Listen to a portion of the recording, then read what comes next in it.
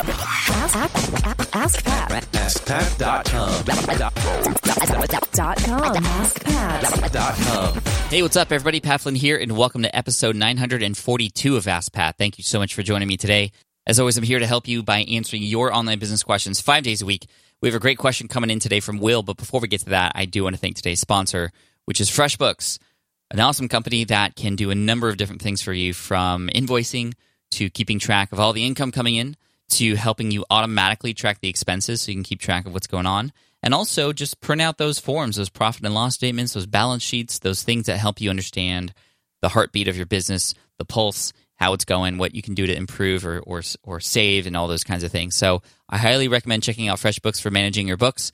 All you have to do is go to freshbooks.com/askpat and just enter the code AskPat when it asks you, how did you hear about this? So there you go, freshbooks.com/askpat.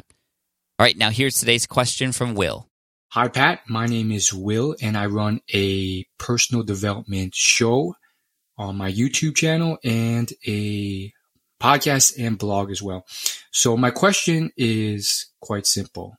I went through the 100 subscriber challenge that you recently released, and I already have over 1,000 email subscribers. However, I still feel there's a lot of improvement there. So I went through this challenge. And what happened was I got a few people who were actually willing to, but someone who was a friend/acquaintance from college initially said he was interested, and then when I asked for his email, he just stopped responding and started ignoring me. I do feel really bad because I feel like I was overly promotional. I did feel a little scared that this would happen when I followed your instructions. You and Brian Harris's instructions were doing this. I thought, it might be too invasive to ask for his email after I asked if he would be interested in my topic of personal development and earning more money. So my question is there a better way of doing this? I still want to do this with a lot more of my Facebook friends, but I also don't want to be so promotional or burn bridges with people that I used to be pretty friendly with in the past. Anyhow, I'd love to hear your thoughts. I already have a t-shirt, and so you can pass that off to someone else. Thanks again for everything, Pat. Hey, Will, thank you so much for the question. I appreciate it, and thank you for taking the 100 email challenge. You all can find that at 100emails.com, the number 100, and then emails.com. Now, what's really cool about this is that you did it. You went out there and you asked. However, I can understand that in some cases you might feel afraid or be worried before you do this, that when you're asking your friends and family, essentially through your Facebook group or your Facebook page or any followers that you might have already on existing social media platforms, that you might be a little intrusive and a little bit aggressive. Now, obviously, there's a line there. Now, just because someone goes silent on you doesn't mean that they are upset at you or anything like that. Maybe it's just a sign that, maybe they're not as interested as they thought. And that's okay. I wouldn't take it personally, Will. And, truly, if they were going to be a friend, they would either be honest with you or let you know. But at the same time, you are more than welcome to just reach out to this person again and say, hey, you know what? I totally understand. I don't always give away my email address too. Anyway, I'm going to be talking about this more. If you ever change your mind, I'm going to be sending some cool stuff out via email. Just hit me up. Let me know. Anyway, how's life? You can just say things like that. And obviously, the way you frame this when you ask is also really important too. I think it's really important just to be open, authentic, and honest with people about why you're asking.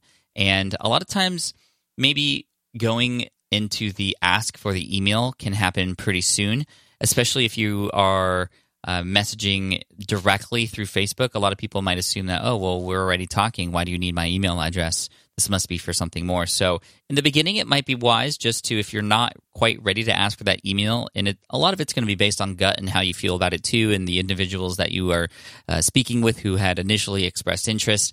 You might want to just keep it at the DM, right? It goes down in the DM. sometimes. And then maybe later on they might be willing to come over into the email list, especially if you have like some freebie or some giveaway. But don't be upset. Don't be afraid. I think it's important for you that this is something. If this is something you really want to do and believe in, I mean, this is who you are now, right? And so your friends from high school and college, you're different. They're different. Now, I'm not saying you should burn those bridges, but I'm also saying that, you know, this is who you are now, and this is something you're going to be talking about, and you totally have permission to ask if people are interested.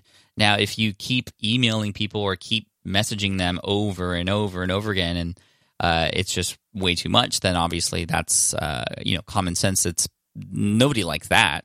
But asking once or even twice, especially if somebody's asked for interest, you know, totally. And then if they don't express interest anymore, you just move on and find the people who are.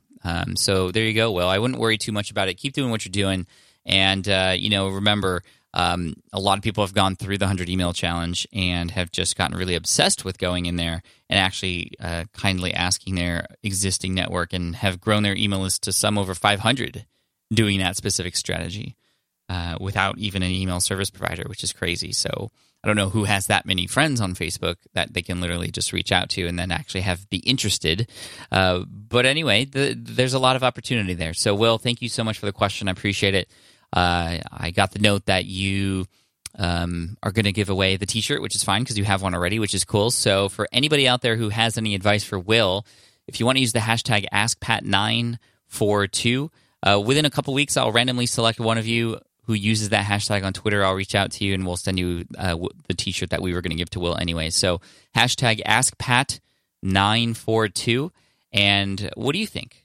How would you best reach out to somebody, acquaintances, people who you know on your Facebook feed, for example, or your Facebook contacts, and asking for interest without being too aggressive?